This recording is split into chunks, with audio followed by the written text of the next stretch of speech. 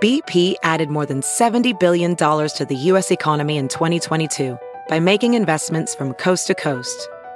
Investments like building charging hubs for fleets of electric buses in California and starting up new infrastructure in the Gulf of Mexico. It's and, not or. See what doing both means for energy nationwide at bp.com/investing in America. Hey, it's Kaylee Cuoco for Priceline. Ready to go to your happy place for a happy price? Well, why didn't you say so? Just download the Priceline app right now and save up to 60% on hotels. So whether it's Cousin Kevin's Kazoo Concert in Kansas City, go Kevin, or Becky's Bachelorette Bash in Bermuda, you never have to miss a trip ever again. So download the Priceline app today. Your savings are waiting. Go to your happy place for a happy price. Go to your happy price, Priceline. Hey, this is Eric from Void Vader and Ironheart, and you're listening to Talking Metal. Hey, this is John from Seven Dust and Projected, and you're listening to Talking Metal. Welcome to another edition of the Talking Metal Podcast, home of all things hard rock and heavy metal. I'm Mark Striegel, host and producer of this show since 2005.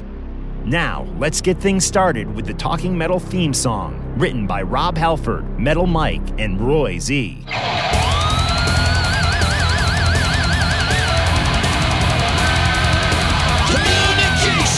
confrontation, dedication. Now is the time to speak your mind across the nation. Talking metal, talking metal, talking metal. Talking metal, talking metal, talking metal.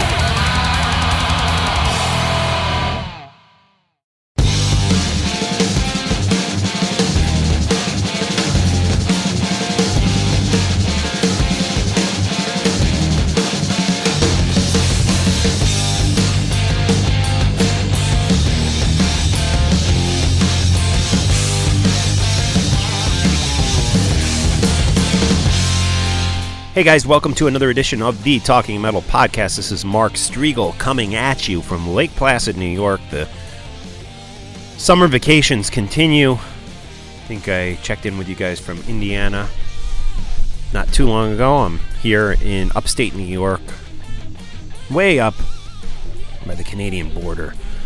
Lake Placid. I mean, probably like 90 minutes to 2 hours from the Canadian border. Anyways, a great episode today. We're going to blow through a lot of interviews that I have here on my hard drive. Eric Kluber, longtime guest of Talking Metal, longtime fan of Talking Metal. This guy's been with us since the beginning, checking in with us with occasional interviews and emails and calls. Eric is a great guy. I even took a guitar lesson from him once or twice, I can't remember. And he's given us so much great music through the years, and it continues to this day with Ironheart and Void Vader, two of his current bands he's going to tell us all about. Of course, you may remember him in the past from such great bands as Overloaded out of Michigan. Of course, there was White Wizard, Gypsy Hawk. This guy, what a catalog. And, you know, he is an independent musician. He's somebody who's never been a rock star by any sense of the word, but he is an artist who continues to give us such great hard rock and heavy metal music year after year. Definitely support him and show some love for independent music by, again, checking out Eric Kluber's music, going and purchasing it legally, and checking him out if you are in an area where he happens to be doing a gig. After that, we're going to hear from Janet Gardner, who we know from Vixen. She's got some music out right now, guys. It's not very Vixen sounding, which, you know, nothing against Vixen. I was never a massive fan. I was never not a fan. I was a little bit indifferent to them back in the day. They were fine, you know, but this stuff that Janet has out now, I think is really strong, really good. I suggest you give it a chance. Put all whether you like Vixen or not, put all that aside and give Janet Gardner's new solo record a chance. It's out now. I think I recorded this interview back before it was out, so we may be referencing, you know, the fact that it's on the way. It's coming out, but it's already out. It's out now. So definitely check out Janet's music. Lastly, we'll end up with John Conley from Seven Dust, guitarist of Seven Dust. He's going to tell us about his band, his other band, Projected. And of course, he's also going to talk to us about Seven Dust. How could we not talk to him about Seven Dust? Lots of technical issues with John's call. Just muffled at first. Had to call him back a couple times to keep it going after the call was dropped. So I'm going to edit it together the best I can, but I'll be straight with you guys. It's not the best sounding interview, so I apologize. I hope Seven Dust fans can still enjoy it. And if it's too much for you to take, don't listen to it. He does say some cool stuff and has some cool Seven Dust news also, so stay tuned for that. All right, so before we get into Eric's interview, let me just tell you that I'm trying to do my best here to make some money. We got a lot of big plans for this whole talking metal, talking rock mission. I'm working on some stuff behind the scenes, and I would love it if you could help me contribute or help me finance it, because I'm spending thousands of dollars, guys, to rework the website. I'm not even kidding. And revamp things, get things to work better, bring you more content that includes articles on the website. We have 2 writers right now, Joe Becht and Victor Ruiz, and hopefully we'll be adding more, maybe even some high-profile type of writers, which I think is exciting. We're redoing the website so it works better. It doesn't work terribly now, but it's not the best. And one way you can help me out is go to my Patreon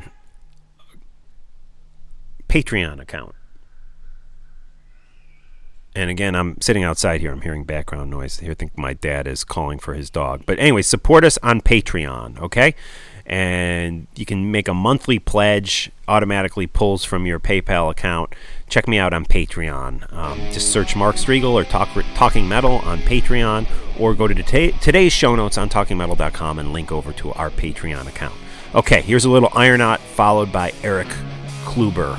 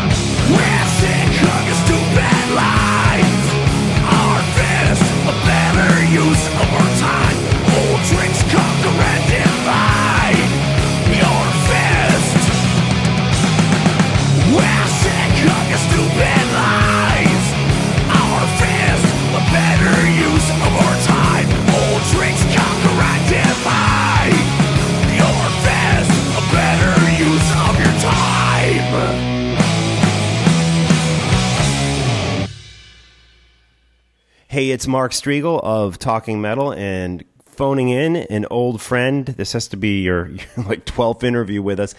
Eric Kluber from Ironaut and Void Vader. Eric, how are you?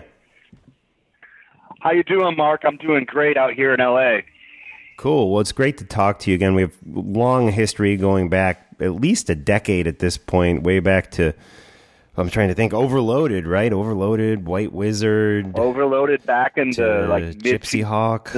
Yeah. Yeah. Many. Gypsy Hawk, now the new bands. Yes. So let's get right into that. The Void Vader, which I know we played some of your music on the Void Vader music on Talking Metal before. Really strong stuff. I'm really digging it. And now officially there is a release out. Can you tell us a little bit about that? Absolutely. Our new EP is called Dehumanized, and it was released on July 26th through Worm Group. And Worm Group, spelled W-U-R-M Group, is Ulrich Wild's label. And he's started a startup label. He's been helping Void Vader over the past couple of years. And it is available at his Big Cartel store and every digital retailer out there. So if you want the old school CD style like myself and want the physical copy, order it right through him, and or the digital copy. And we released it soon. It's a 5-track EP. I thought you'd dig it, man. I'm glad you like it. Yeah, absolutely. And who's in the band with you? You're just on guitar, right? You're not doing vocals. I'm on guitar. Right. Live, I do some backing vocals. Lucas Canopa is guitar player, singer extraordinaire, and he is definitely the mastermind behind the project. And on the album, all those beautiful voices you're going to hear are from the man himself, Mr. Lucas Canopa. He's the most talented guitar player I've ever played with in my life. And wow. He's a one-percenter. Like, he could be in Ozzy or Megadeth, you name it. He's that good. Talented. And Herman Mora is his childhood friend. Both of them are from Uruguay. Once again, I mean, both Lucas and Herman were covering Dream Theater songs when they were 12 years old. I mean, it's no joke, these guys' talent. And our new bass player, Sam Harmon, is he's like Cliff Burton reincarnated. Awesome.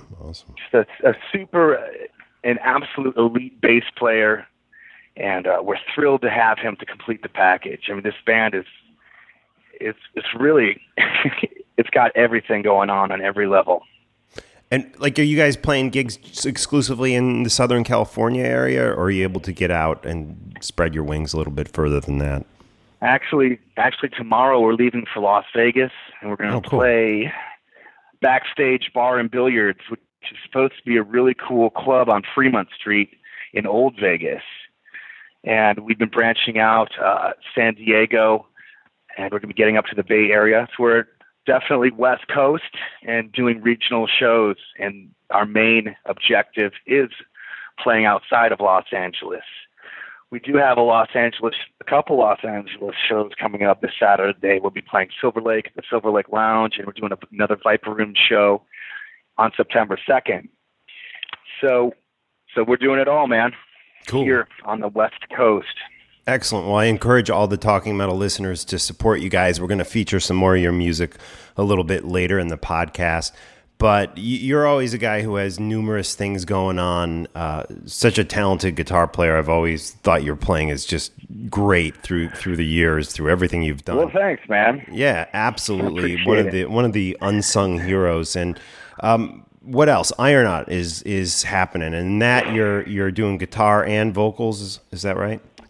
In Ironaut, I play bass and I sing in that project, and both were out of necessity. Okay. Wow. Yeah, it was cool to switch it up. Right. And at the time, I was excited to do something different. And what I like about both bands, Ironaut and Void Vader, is they're completely different than any other band I've been in before. Ironaut is much more on the heavier, I call it stoner thrash, with some elements of doom side. And I sing and play bass on that one. And we keep it as a 3-piece, and we choose to because it sounds thick and heavy as it is, a lot more simple. I've always been in 2 guitar player bands, so I thought that was a neat new challenge. So that's the Ironnaut side. And then Void Vader. I always say if rock radio played new music, it would be on it. It's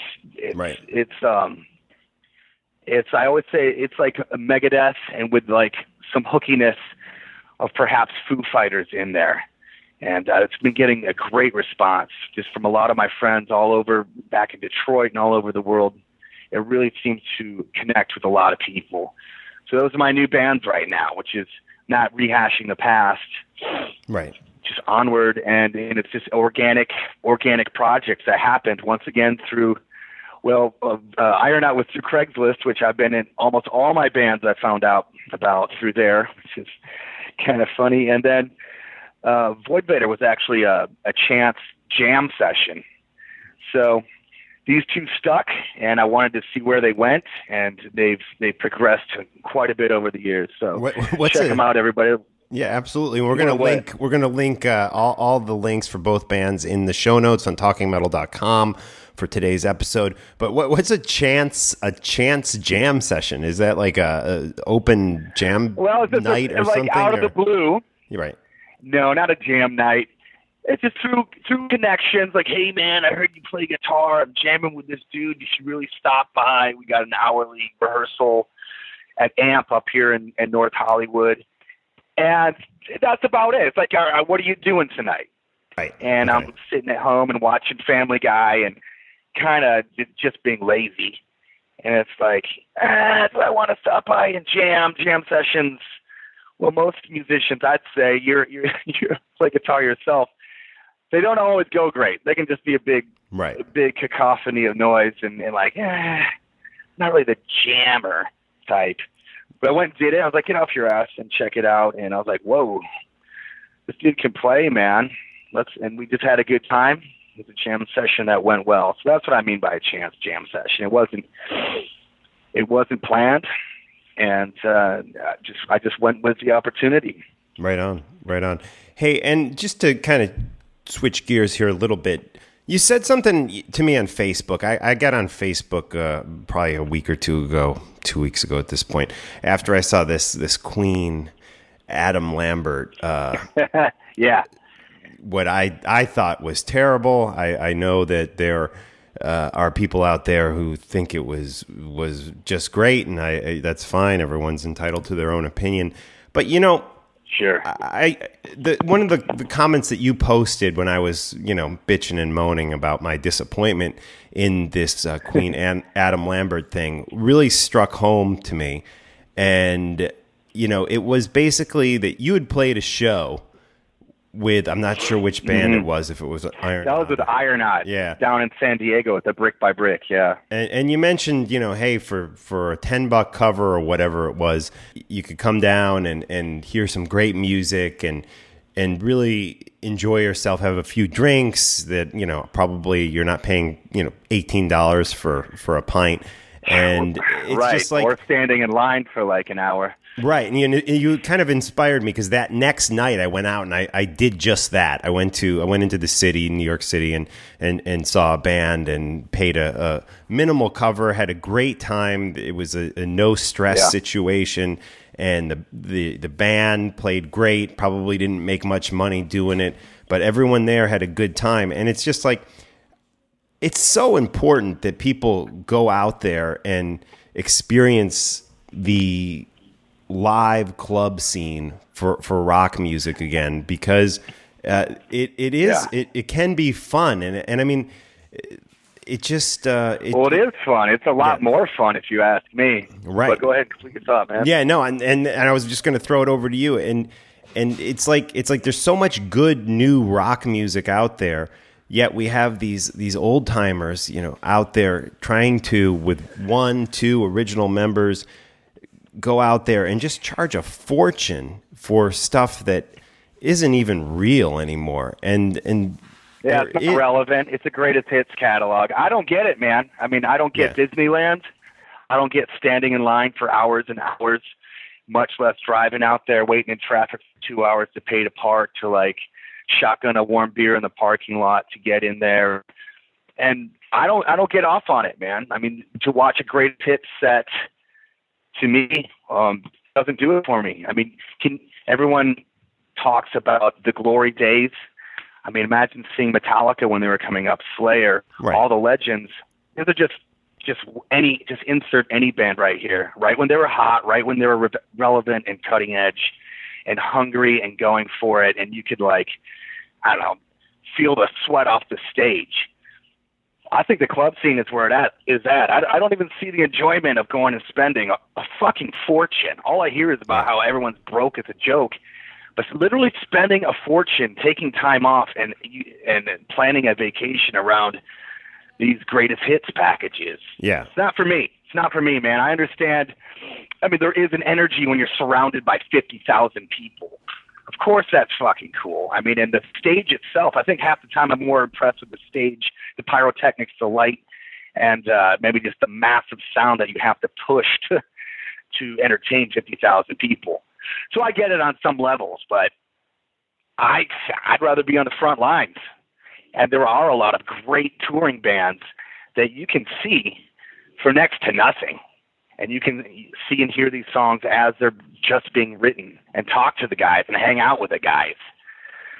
Or girls, excuse me, everybody. Right on, yeah. So the club scene's where it's at, man. I can't stress it enough. So. What's it going to take to get people to understand this? I mean, you and I can talk about it and encourage people to go check out live music that is, I think it's going to take more exposure. I think people do have to get excited. A lot of it's just a perspective and a state of mind. Like, do you want to go check it out? Because it is depressing to go to see bad music. At least you feel ripped off. That's why the legendary acts, well, it's a sure bet. It's a safe bet. If they're going to play their greatest hits, you love them, you grew up with them, of course you're going to do that at a price. And, hey, people do have the money. They always say they don't. But if you're paying $500 to see a band, I'm sorry, man. You got it. So what it's going to take is more exposure and interest. So it's a double-edged sword, because the podcast, the interviews, well, what's going to attract the readers? It's going to be another story about anything from Jimi Hendrix, Metallica, Led Zeppelin, Ozzy Osbourne, et cetera, et cetera. You're talking about Queen, sure, the legends. That's what's going to get your readers. So why would you write about someone that's coming up when you're going to have no readers, no interest? So that's a risk on both ends. So, but it will take. Back in the day, what a cliche. Right. But people were interested in what's coming up, and the legends were scared to hold on because they had to keep up with what was up and coming. So now that radio has been stagnant and actually doesn't play new music anymore for the rock genre, it's dependent on underground press. It's dependent on podcasts like yourself, blogs, anything people read, and I guess it's a sacrifice for the journalists as well. So I think part of the ball is in their court. From my eye, it's the exposure. And people that are passionate about it and will write about it and maybe also take jabs are willing to say this band is good, this band is not, writing good reviews. I mean, there was a talent, guys like the writer Lon Friend that just comes to mind. I mean, these guys were rock stars in their own right, passionate about journalism and talented writers. They could write a review of an album or a performance or do an interview to make it. But those guys were compensated at the same time. I mean, perhaps their day is done and they've retired, or perhaps a lot of aspiring journalists won't even tackle or waste their time on this because it's not worth it financially. So right. Yeah. Those are the double-edged swords that does make it tough, but people are just gonna have to get excited about it. I mean, or maybe the other bands just have to literally die off, which is happening, and that no disrespect. Yeah, well, some of them we're seeing these bands die off in front of our own eyes. Like I saw this Queen with Adam Lambert concert, which was terrible. I paid through the nose to go to it, and it's the second time in like a 3-month period that I've just been burned paying these crazy ticket prices. And Metallica, I mean, a lot of people liked this recent tour. I thought it was freaking shit, man. I thought it was terrible.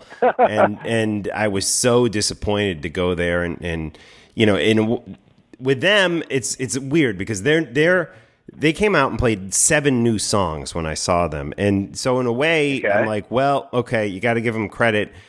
because they're doing the new stuff. But on the other hand, that's why the 65,000 people that were there, they didn't want to hear those songs, and so at those ticket prices, I did just want to relive the glory days, but I didn't even get that from them. So it's just it's like more than ever now. I am so over the crazy ticket prices, and I think it's so important to shine the spotlight on bands like Void Vader and Ironot and so many others that are out there doing great music on a street level and for fair prices, better than fair. I mean, you're practically out there giving it away. I mean, it's like, well, you can't go you can't go to a bar and not pay a cover and average prices for drinks, no matter what you're doing. A lot of the shows, a lot of those shows are even free sometimes. Yeah. The club scene is awesome, man, and I wish more people would do it. But at the same time, it is what it is. I'm not complaining. I had a great time. A lot of times I kind of feel like it's people's loss if they miss out on it. Right. And if one of these bands does jump up because of something that breaks through that people pay attention to, be like, well, yeah, I just heard about them. I mean, they were playing down the street a month ago in front of 30 people. Yeah. And that's kind of a cool piece to be in. So it just takes interest. And it takes excitement, man. I mean, maybe it's going to take some time. I mean, me personally, I don't want to go. I don't want to go to these huge arena rock, I guess I'm going to call them corporate events, but that's not it. I would rather be there in the clubs. It's way more fun. Yeah. There's a lot less rules. It's a lot more free. It's a lot more rock and roll, dude. I always equate these corporate shows, these arena rock shows, as like the Disneyland of metal. Right. I mean, that makes sense. Yeah. So.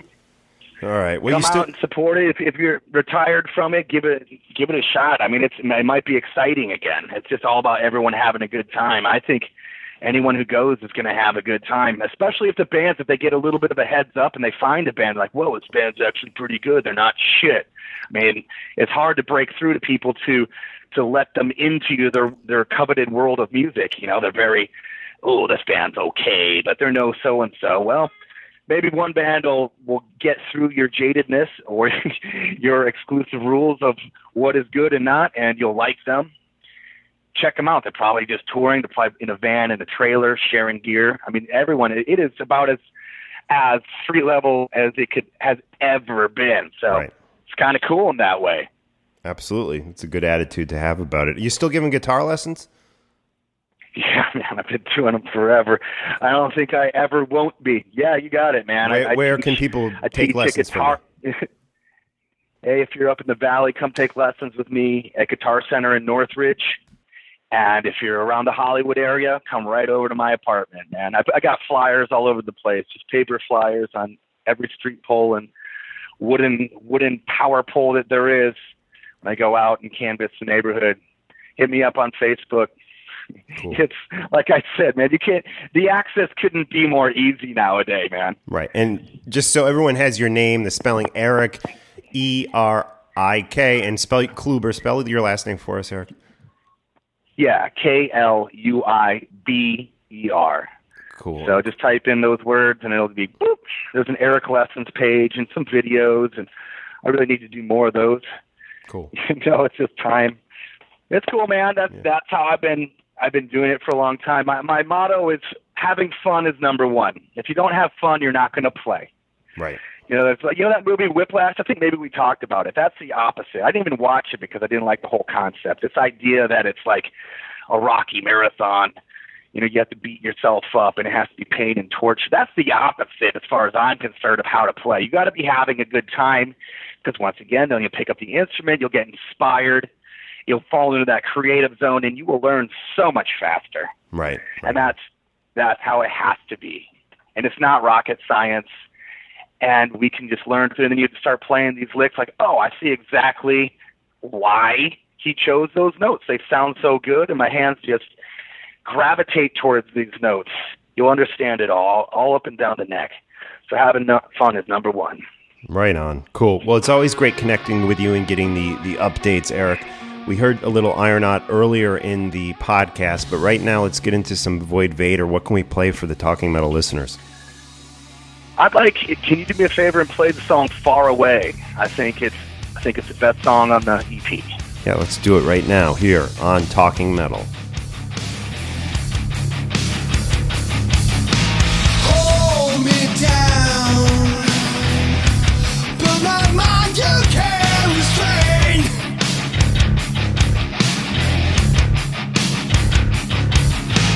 Hold me still, there is nothing new for me. Yeah.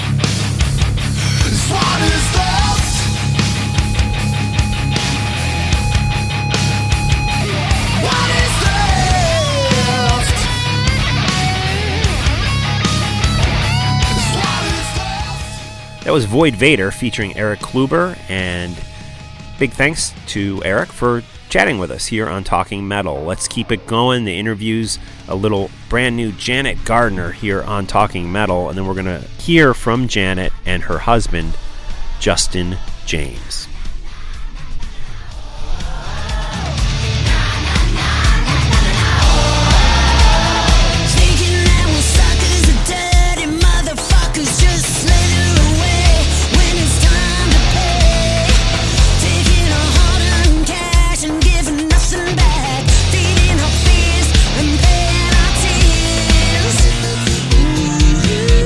Ooh.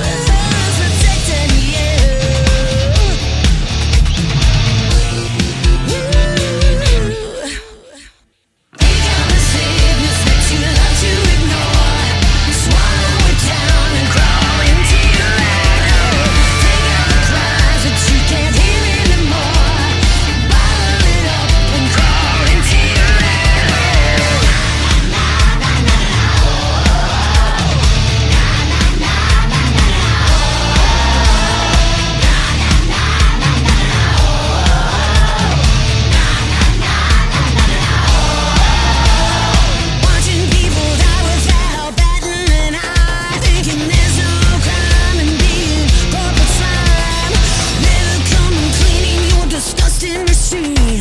You get away with murder every time. Ooh, why do you exist? Ooh. Take out the sickness that you love to ignore. Swallow it down and crawl into your rat hole. Take out the cries that you can't hear anymore. Bottle it up and crawl into your rat hole.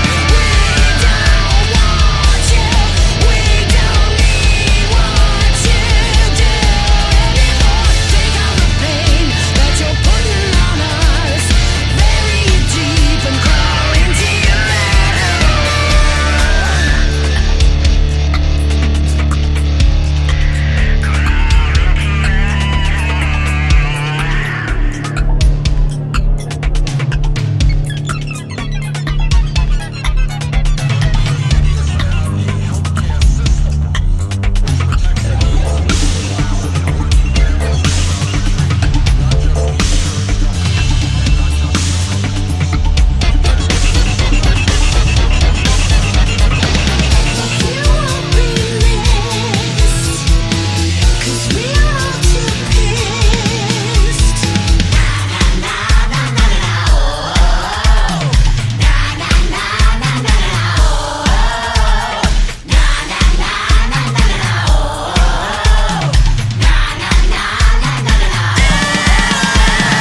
Take out the sickness that you love to ignore.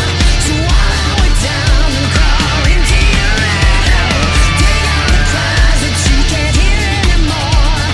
Bottle 'em up and crawl into your rat hole. We don't want you.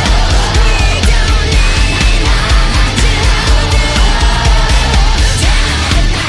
what you do.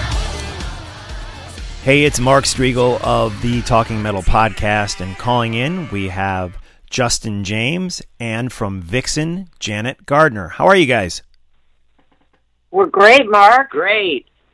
Guys, How you doing? I'm doing great. I got the link from your publicist for Janet Gardner's first solo record, the self-titled solo record, and great stuff, guys. You did a really good job on this. I have to admit, knowing Janet's history with Vixen, I wasn't really quite sure what to expect.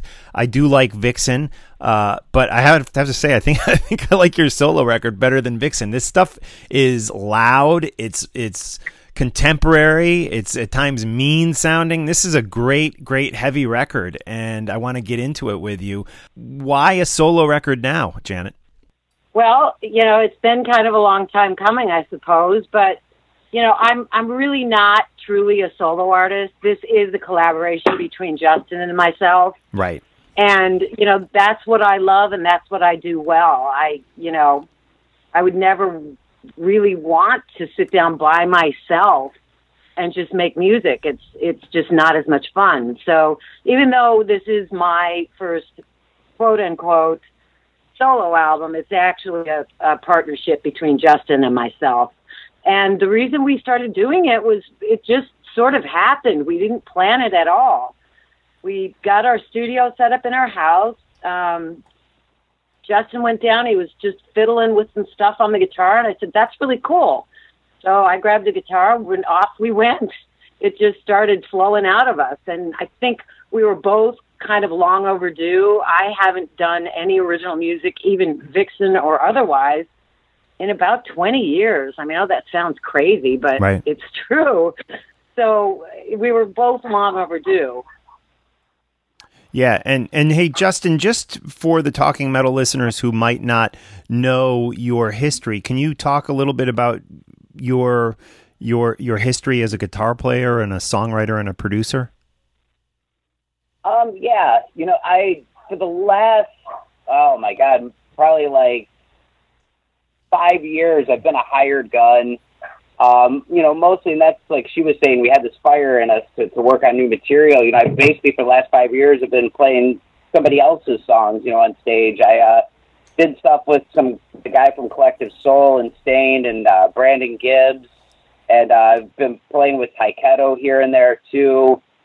And then prior to that, for a while, I was just producing music for other artists. And then before that, I was doing some original stuff, nothing, big or anything like that. So to get, to have this opportunity to do this, and like Janet described too, it was not nothing that was planned. It was funny. It was like right after New Year's this year. Like she said, I was just kind of fiddling around on the guitar and stuff, and she heard something she thought was cool, picked up a guitar, and made what I was doing 1,000 times cooler. Not true. And it was just kind of, it was like an instant thing. It just all of a sudden within a couple days we had our first song, and shortly after that, we had another song and then another song. And within a few months, we had more than enough songs for a full album. Cool. And again, some of the songs on the record are actually most of the songs on the record, with the exception of like the one ballad. I mean, these are hard and heavy hitting songs, very modern and contemporary sounding. Were you guys consciously going for a different sound than maybe Janet is known for with Vixen, or is this kind of just organically what came out of you? Well, when we were writing the songs, it was just sort of, we started with the basics: drums, bass, guitar, and vocals. And then we experimented because we were at home. We didn't have the studio time clock ticking. Right. And, Justin loves to mess around with guitar sounds. So a lot of it came from him doing stuff, and he would say, "Do you like the way this sounds?" I was like, "Hell yeah, that sounds killer." So, that was kind of added the sort of modern touch on the guitars. And then we just experimented with different things on the songs. As long as it enhanced the song, we kept it. Right. It was like, no, I think this makes it cooler. But there were times when it didn't. I was playing piano and stuff on The Good or the Bye, which is a really basic 70s-ish kind of rock song. And it started to just we weren't improving it. So we went, you know what? This one is just straight up guitar, bass, drums, and vocals. So, every song is different, but I think there is a common thread that is sort of modern, but at the same time, the songs are very straight ahead rock songs. Right. Yeah, not at any point when we were doing, we never had like a particular style in mind or direction. Of course, towards the end, we started to develop that a little bit more, but really kind of what came out of it was just both of our styles, combined together that created that. Absolutely. And some great songs. We heard earlier in the program, we heard Rat Hole, which is, I guess, the single. The Grind? That's a really kind of heavy song. Any backstory behind that one? That was fun. That was a lot of fun. When we got to that chorus part and Janet started doing the vocals, my jaw hit the ground. I was like, holy cow. Yeah. No, there was really nothing in particular that we were going for with that song. It just, and again, we weren't even trying to make it heavy. It just felt right. Right. So, it didn't really, we didn't sit down and go, let's do a really heavy song. It just kind of came out. Right on. And how about the song Hypocrite? What's any story behind those lyrics? Well, we were sitting around talking about, a few people that we have known in the past and stuff, and we were just talking about, people who are talking the talk, but they don't walk the walk. He was saying, oh, yeah, I'm an animal lover, and I don't eat meat, and they go out and get a dog and then give it away 3 days later because they, right. They can't handle it. Oh, peace and love in the universe, and then they're stabbing people in the back left and right. Right. And I was going, those kind of hippie chicks, and they're kind of hypocrites, and we were like, hypocrite, we just made up a word. We made up a word for these people. And that's kind of how that came about. So we're just kind of poking fun at people who do that. You hear stuff coming out of their mouth, and you're like, wow, you're telling other people how to live their life, and you're a mess. Right on. Yeah, I know a few people like that. I'm thinking of them as you're describing them. Definitely. The song. everybody knows a few of those. Yeah. How about the guitar solo on Candle? I mean, that is just some ripping playing going on that. And I assume that's you, Justin, right? Yeah, thank you. I really appreciate that. It's really great work on that one. That was a funny solo too, because obviously we did this in our home studio, and I remember we had spent all day working on Candle and adding layers and layers to it, and then it came time. I would like to do the solos after the vocals are down. I feel like it helps give me like an inspiration and a direction to go in when I play them. So I want to say it was probably like 12:30, 1 in the morning or something when I finally sat down to work on it, and Janet was passed out sleeping while I did it. So I couldn't wait for the next morning for her to hear and go, I hope she likes this. I hope she digs it. Yeah, great stuff. Well, it was fun. Go ahead, Janet. We were trying to think of some place cool for the solo to go too.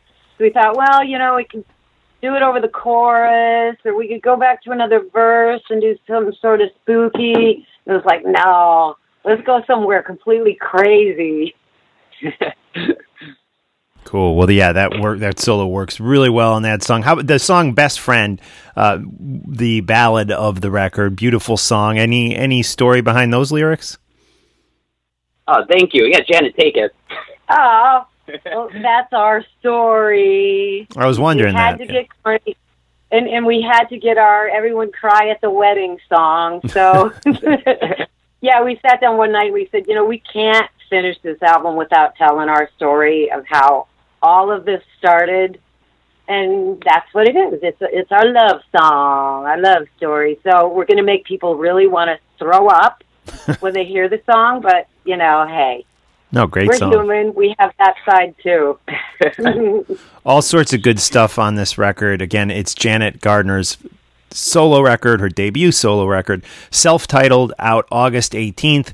We will have links up in the show notes on talkingmetal.com. Just go there. We'll link you right over to where you can pick up the record. You guys are hitting the road too, hoping to hit the New Jersey show, not far from my house, on September 14th, but you'll also be in New York City on the 12th of September, Maryland on the 15th. Probably, like 10, 15 dates you going out for? Yeah, and a couple more just popped up, too. We just confirmed some Texas stuff, too, so we're going to be hitting that later in the year as well. Yeah, we're excited. I mean, it's building right now. We didn't know what to expect, and again, like we said at the beginning, New Year's night, we didn't even know that this existed. So for it to come this far, this quick, is pretty exciting. Awesome. Yeah, cool. We played one show so far. We played a show in Chicago, and it felt so great to be playing these songs live, and the crowd response. I mean, nobody had heard any of these songs. So we were like, oh, man, they're going to be like, what is this? And they weren't. They were totally there. They were, by the end of every song, they were trying to sing along, and it was great. We just had a blast. So we're really looking forward to getting out there and playing these live. Awesome. And again, guys, the tour dates, we'll have those linked through today's show notes, and we definitely encourage everyone to check out the album and also Janet and Justin live. I assume you have, another guitar player and maybe a bass and drums with you out on tour, or is it just you handling the guitars? You two, actually. It's just the two of us on guitars and a bass player and a drummer. So okay, cool. Yeah. We're lean and mean, but it's going to be loud and proud. So definitely check it out. Awesome. Hey, Janet, I wanted to ask you, as someone who helped kind of pave the way for, a lot of the modern female-fronted hard rock and metal bands, do you pay much attention to what's going on? I mean, back when Vixen first broke, there really wasn't a lot of female-fronted bands out there at all, hardly any, actually. And nowadays, I mean, everywhere I look, I see another band with, not only female-fronted, but female guitar players, female drummers. Hailstorm is out there in this moment, Pretty Reckless. I mean, there's so many. Are you tuned in to what any of these younger bands are doing at all?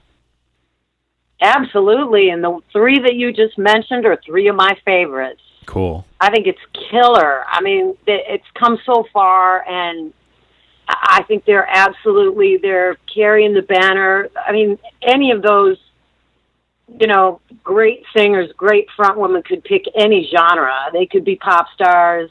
They sing great. They're fabulous performers, and they're rocking it out. And it's awesome to see. Yeah, I mean, it's like you said, they could pick any genre and probably make a good go for it, but they choose rock, which even Taylor from Pretty Reckless, I have a lot of respect for her, because here's somebody, she could probably be and has been a professional model, a professional actress, even a pop star, but instead she chooses to play some hard rock stuff, and I think that really speaks to her sincerity. Oh, absolutely.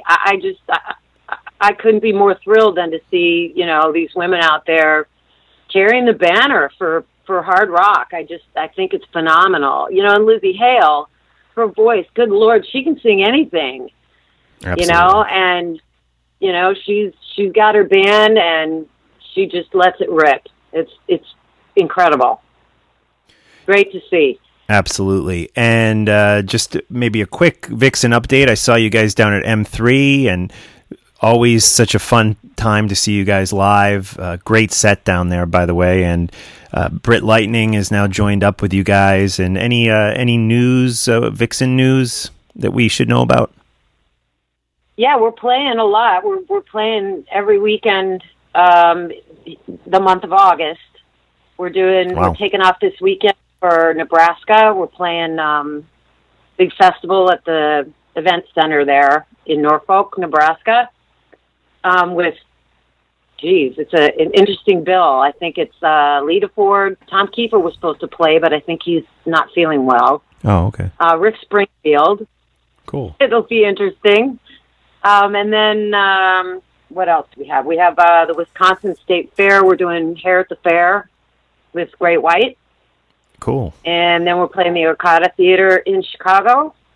And then I think we're at Snoqualmie in Washington, outside of Seattle, a casino there. We're playing with Skid Row. So, yeah, we're keeping busy there. Wow, you're really busy. You got that going on, plus the solo stuff, full schedule for you. Absolutely, and I couldn't be more thrilled. That's awesome. I feel really fortunate to be able to do all this great stuff. Awesome. And Justin, do you get out on the road with Janet when she's doing the Vixen stuff? I do. Yeah, most of the shows I tag along. Cool. I drag him along. Right on. Cool. Well, it's been great catching up with you guys, and I'm so happy we were able to feature some of your music on the Talking Metal podcast. Again, Janet Gardner's solo record, it's self-titled, guys. It's out August 18th. Definitely do yourself a favor and check this out. It is some great heavy hard rock and stuff. It's definitely diverse. There's a lot of different styles on the record, and just some great stuff. You definitely want to check out the Janet Gardner solo record, out August 18th. Thanks so much, Justin and Janet. I appreciate it. Thank you, Mark. It's been a pleasure. I hope to see you at Dingbats in New Jersey on the 14th of September. Yeah, I'll try to come say hello. Oh, that'd be awesome. Cool. We'll see you then. Have a good night, guys. You too. Thanks. Bye. Bye-bye.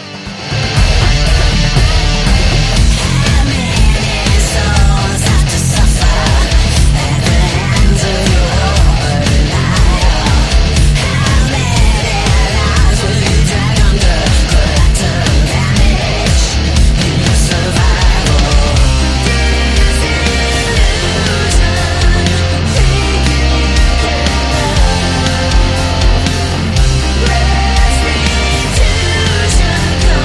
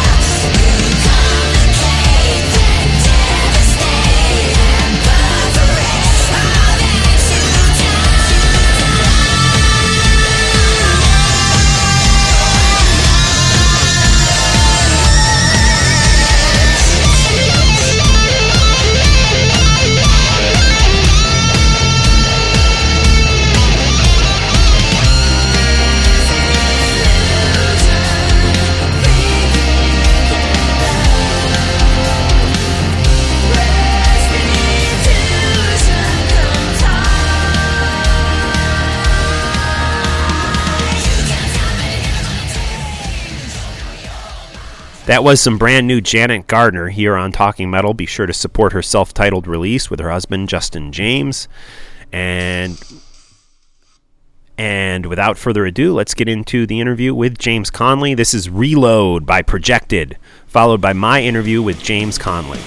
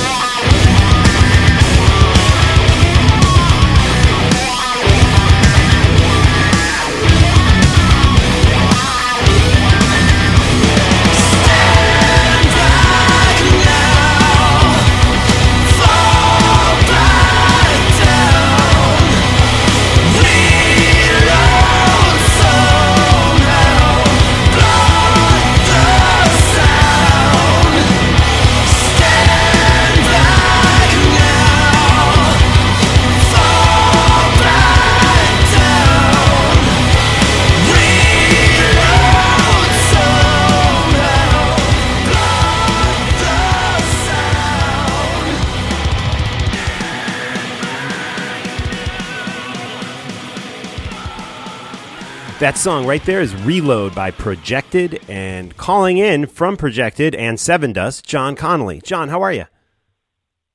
I'm doing great. How are you? I'm doing great as well, and I got to tell you, I've been checking out the brand new second album from Projected, Ignite My Insanity. Some really great stuff on this record. Congratulations. Oh, thank you so much. Really appreciate it. Yeah, I mean, there's a ton of stuff. Album is 21 new songs and, a double record. How long ago did you start writing this? Because this obviously didn't happen overnight. 21 songs is a lot of new music. Sure, yeah. We probably started picking around on it probably 2014. Okay. I started kind of, going through the stockpile of songs, and then once we got into 2015, that was where we really started to map things out. We knew we were going to have some time on the schedule between Seven Dust and Altered Virgin Tremonti, and kind of trying to come up with a game plan. And I mean, it took the better part of probably to write everything and get it all dialed in and then together.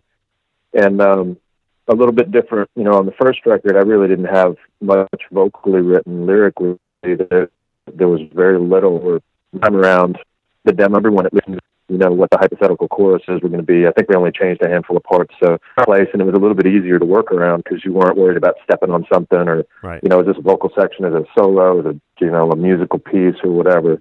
But yeah, and then once we hit the summer of 2016 last year, we started hammering it out. We went up to Architect Music in Butler, and we tracked for 10 or 11 days doing drums and rhythm guitars.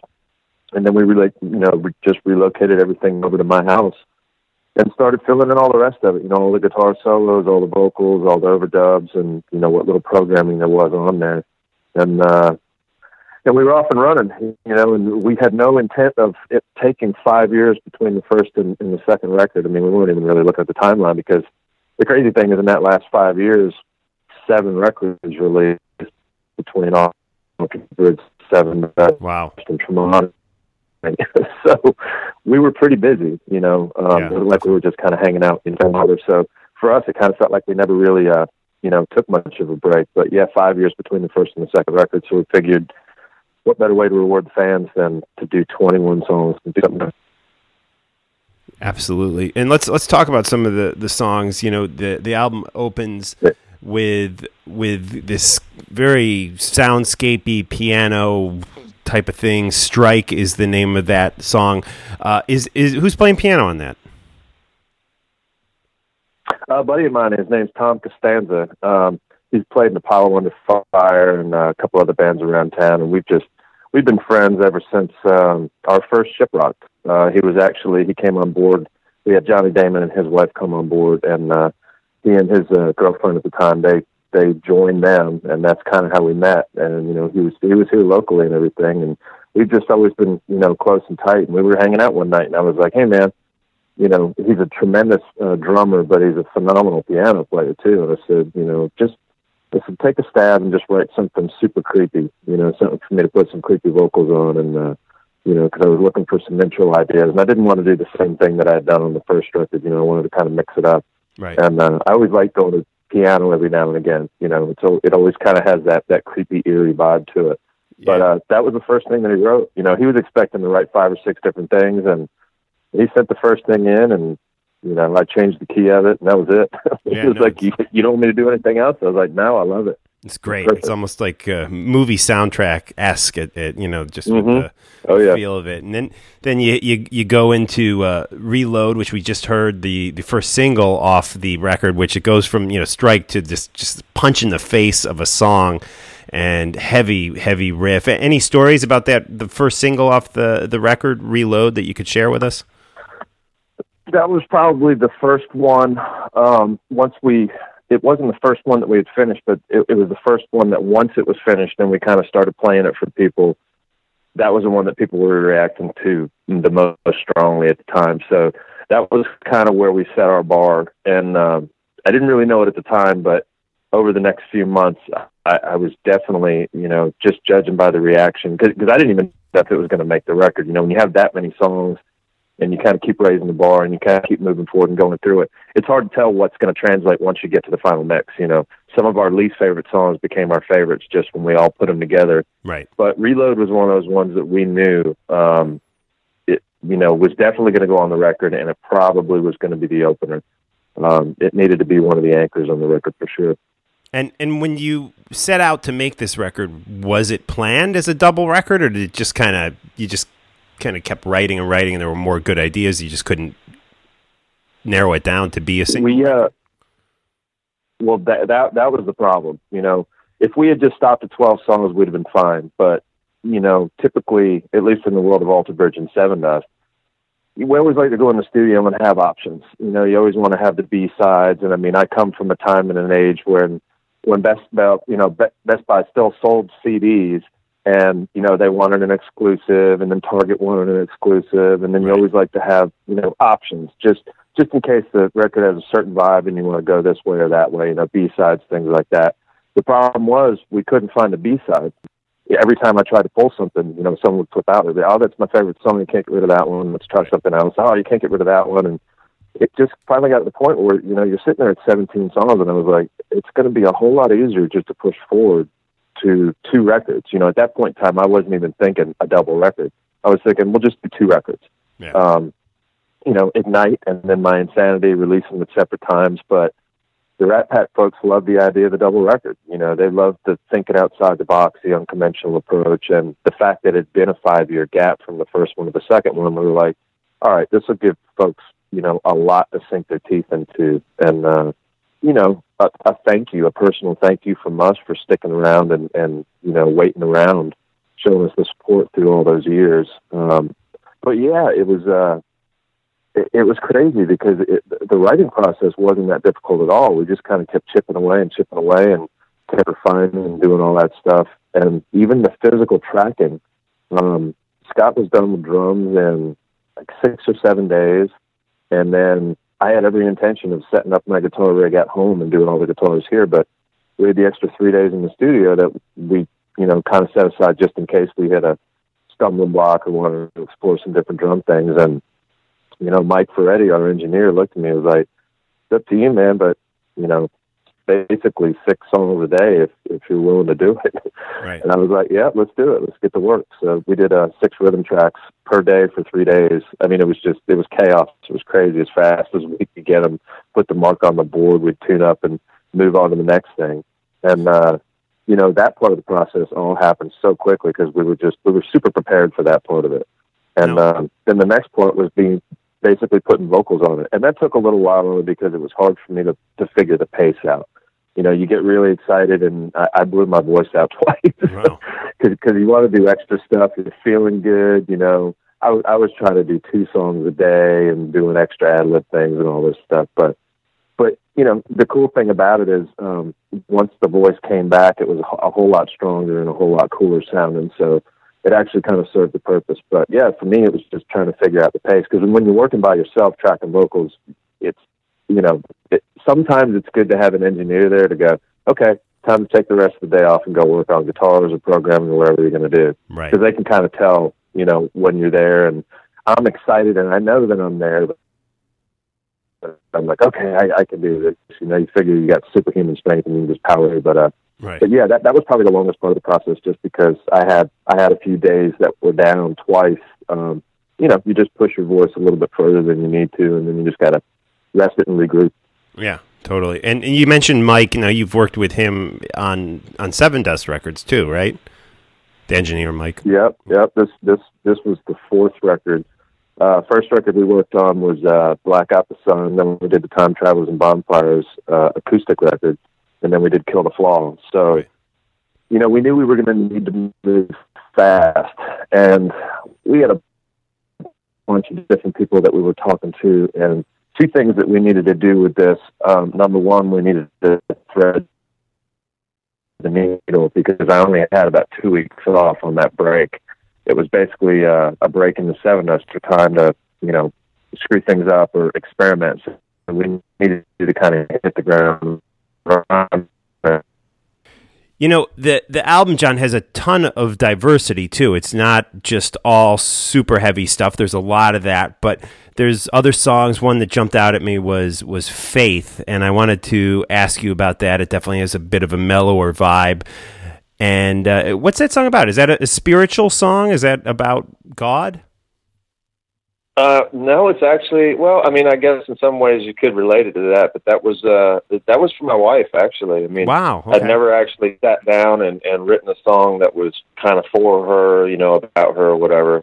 And the funny thing about that song is it almost didn't make the record. Wow. It was one of those songs that I loved it. I really, really did, and I knew that it was a cool song and a special song. But I was a little worried that it was a little too outside the box for a lot of the other stuff. So it was one of the earlier songs, which was good.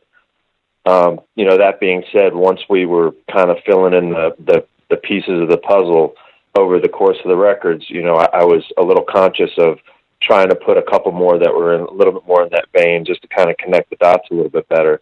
Because there was a good 2 or 3 weeks where I was pretty convinced I was gonna keep it off the record, but I'm glad I didn't, because that's one of everyone's favorite songs. Yeah, no, it definitely jumped out at me. Yeah, and I love it. That's the same thing that happens to so many people that I've spoken to. And I'm probably the worst person in the world. I mean, when Black was, when we wrote that song, I was trying to keep it off the first record, and our manager was like, "You're an idiot." It was like, "You don't even know what you have here," and I was like, "I guess I don't," But yeah, Faith was another one of those songs that I'm like, all right, I'm glad I had it wrong. Right. Cool. Can you talk about Mark Tremonti's involvement on the record and what songs actually he worked on with you guys?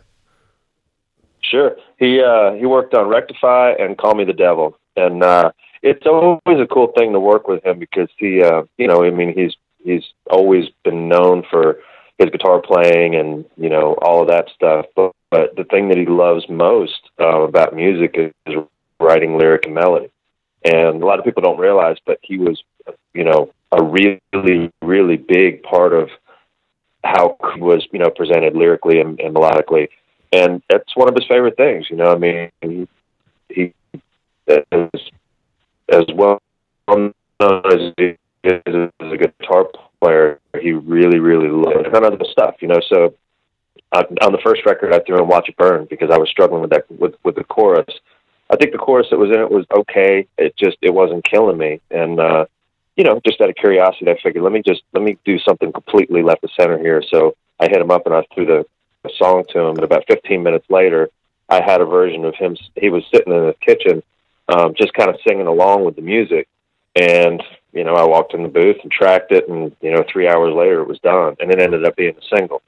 So you never know how that's going to work out. But the same thing happened on these two songs. Rectify was one of those songs where I loved the verses, and I thought the chorus music was just super, super special. So I didn't even take a stab at that one. I sent it over to him immediately, and I said, just, give me what you think would happen, what you're feeling on this. And it was the same drill. 15, 20 minutes later, I had a version of it, and then I sang it that day.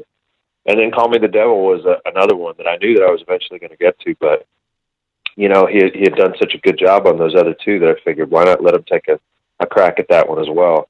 And it's just a different mindset, he knows my range, and, he's a fan of the band, and obviously we've been friends for years. And it's an easy thing to do, but it's always cool when you can get that outside perspective, and I don't have a lot of that in this band. With Sevendust, you can have, any number of 4 people maybe at any given point in time that could be writing on the same song. Right. So there's always other people to kind of bounce ideas off, and he's kind of that guy for me. I don't do it a ton, but it's enough where it can kind of break up the, I guess monotony of me going to the same things, and, it just keeps it kind of fresh, and it's always cool to write with a friend of yours like that.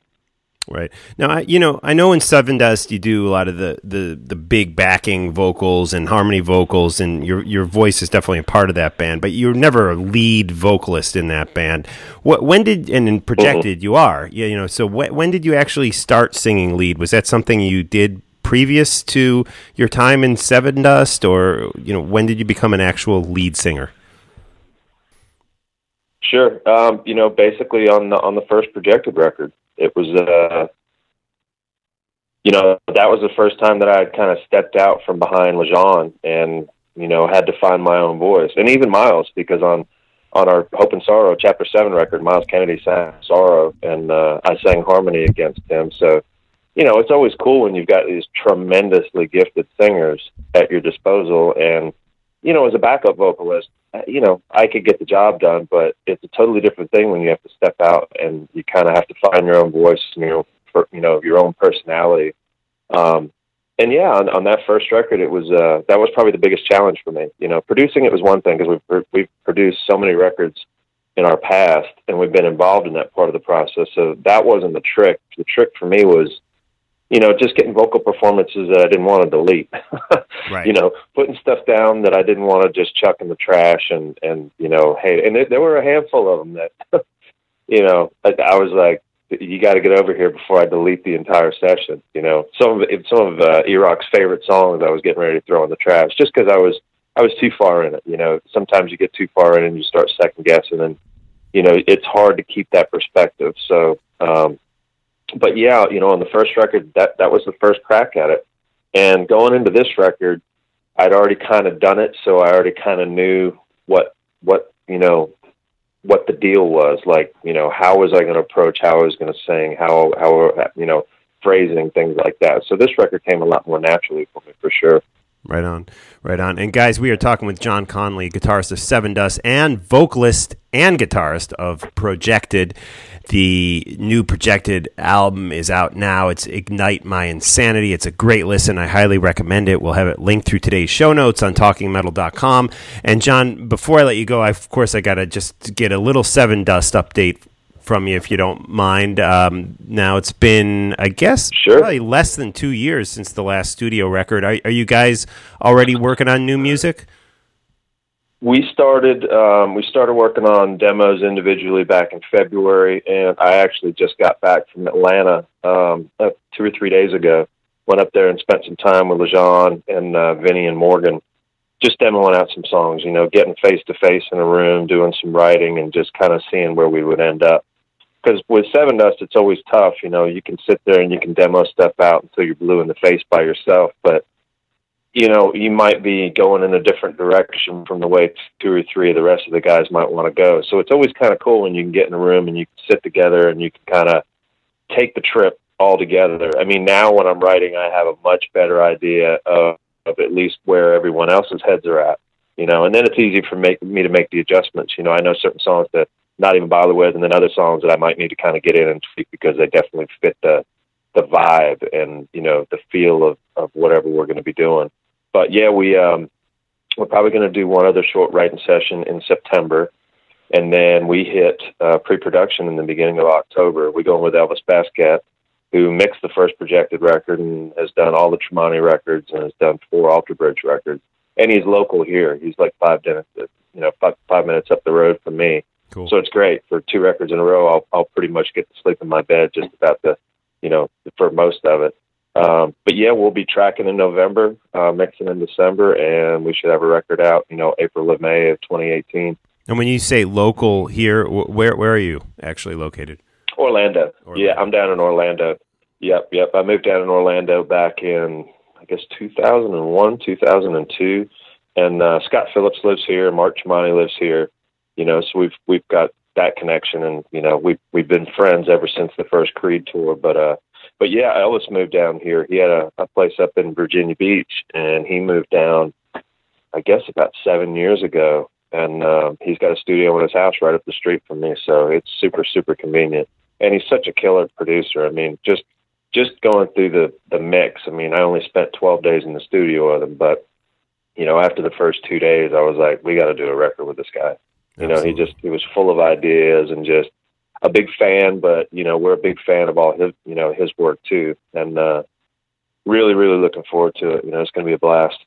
Now, you know, on the Sevendust vibe, you had recently celebrated the 20th year anniversary. I guess it's this year is the 20th year anniversary of that first self-titled album that just blew up. And I mean, can you believe it's 20 years already? I mean, time goes by so fast. No, no. When I remember when they first posted it, I was like, what? 20 years? And you know, everyone was like, yeah, it's crazy. And I was like, what's even crazier? It's 20 years and it's the same 5 guys after 20 years. That is true. That's rare. And yeah, it is, you know, and it's like, you know, people ask, they're like, you know, how is it the same 5 guys? And I'm like, we're either just really stubborn or we really, really enjoy making music together. And I think it's, you know, a fair amount of both. You know, even when Clint wasn't in the band, I mean, there was still some communication going back and forth. And when he came back, it felt like home. I mean, no disrespect to Sonny, because we loved the time that we had with Sonny, but there's something about, you know, I mean, anytime they would release like the Crystal Pepsi or, you know, the new Coke flavor or whatever, it's that the original that most people are going to gravitate towards. Right. And he was such a writing and a vocal, you know, force with the band that, not that it was missed, but it was missed. You know, I mean, it really was something why is this a different vibe? It's a different vibe because you don't have all the original members. So yeah, for us to be able to celebrate 20 years with the original 5 guys that started this is, it's crazy. I mean, if you had told me that, 20 years from now, you're going to be doing an anniversary tour for this record, I'd have been like, no way. Right. I mean, with the nature of the music business, you're lucky to have a good 10-year stretch at best, for a lot of bands. So, I mean, I was super thankful. I mean, it's humbling that people still want to hear our stuff and that we still can get in the studio, and come up with stuff that doesn't seem like it's just been done to death. I mean, we have our go-tos, there are certain types of songs that are going to be kind of go-tos and certain tempos and keys and things like that. But, when we come out of the studio, we're still excited about making the music and making the record. So, I'm thankful for that. I mean, if other people hate it, but we apologize and we're sorry, but we actually still enjoy the music. So I guess that's the coolest part of still doing it after all this time. Yeah, absolutely. And is there any memories that you could share, like going into the studio, making that first record? I know you had JJ French and Mark Mendoza were producing with you on that. Any memories of being in the studio with those guys and doing that record? Yeah, absolutely. I mean, we sort of didn't really know what we were doing. So, we were super green and we didn't know anything about song structure. And, I listened back to that record and it's like, there's some really unconventional moves, there's a lot of extra parts and, we don't actually get to a chorus. And like a couple of the songs, I think Black's one of them, we don't hit the first chorus until after 2 minutes. I mean, if you try to do that today, record companies would be looking at you going, what's wrong with you? This is all wrong. But I think that's part of why it had such a cool identity is it wasn't what was typically going on. And, it was such a cool experience, going in the studio with those guys. I mean, I'm not going to lie to you. It's not one of our favorite sounding records, but if, people ask me, well, why would you remix or remaster? And you could, but I don't know, man. I mean, I think it had to sound that way and feel that way and have that certain vibe for us to be able to grow, to know what we wanted to change up over the next couple records and really kind of dial in the way that we wanted the band to sound. But it was such a cool experience. I mean, I think we were only in the studio for, 21, 22 days. I mean, it was fast. We got in and we got to work and we were in and out, it was a pretty quick process. But we didn't want to spend a ton of money because you never know. I mean, we were taking a shot in the dark. It's one thing when you do something like on the first record, when we did have the success going into the second record, there was a good bit of expectation. So we kind of built, the budget and the studio and the producer choice and all that good stuff around that. But on your first one, you're like, this could be one and done. We could have released it and sold 500 copies and that'd be it. Over said and done. And, I'm either in a different band or, doing whatever else in life, my life path would have allowed me to follow. But yeah, it was, one of those records where, we were just kind of deer in the headlights, just hang on, we're going for the ride here. We have a label and now all of a sudden we have a manager and a booking agent and all these people that are, telling us all these crazy things. And it was a wild ride. I mean, that whole album cycle for us was a long one. It was 21 months. I think we did 460 shows. Oh my God. And, we were out on tour with Metallica. And I remember we were talking about that. And, I remember saying to Lars, yeah, we did 462 shows on the first record. And he goes, why? And I was like, I don't know. It was kind of one of those deals when you first started, you couldn't get a tour. I mean, nobody was giving us a tour. So you took whatever you could get. We had some shows with Henry Rollins, we had some shows with Nuno Betancourt, and then we finally locked in with the Snot guys, and that made sense because they were hungry and no one would take them out, and we did a lot of touring with those guys. Well, after we had finished the second Snot tour, that's when the Limp Bizkit tour offer came, and that was Ladies Night in Cambodia on their first record. It was a big tour. And then the Megadeth tour happened. And that was a big tour. And then Ozfest happened. And it was like, okay, the first year you couldn't get on a tour. And then the second year we couldn't get off the road. Right. So it was a great spot to be in. Yeah. But we'd already been out on tour for well over a year at that point. So we were like, okay, we were cooked, but we were like so excited to be a part of it, just because it was the biggest thing we'd ever done. Right on. You know, and you know, the memories from that record and the friendships that we made on that tour were, you know, things that'll last a lifetime. Very cool. Guys, we've been talking with John Connolly, the guitarist of Seven Dust, vocalist and guitarist of Projected, which have a new record out, which I highly recommend, Ignite My Insanity. John, thanks so much. It's been great talking with you. Absolutely. Thanks for having me.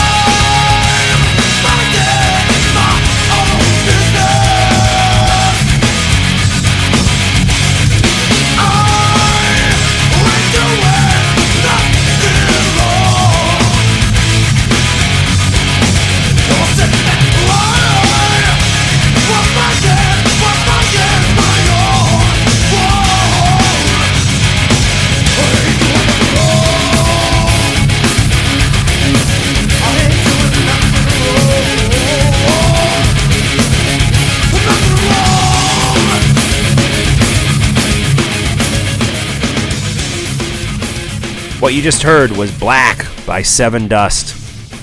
Thanks so much for listening to this episode of Talking Metal, coming to you from outdoors here, right on Lake Placid. Mark Strigl checking out. Support me by using our Amazon links. Go to talkingmetal.com and link over to Amazon to make your purchases. We get a cutback on that, and also make a PayPal donation. I appreciate that. And keep rocking, guys. We'll see you next time. Here is, to take us out, a little music by Black Sabbath. See you later.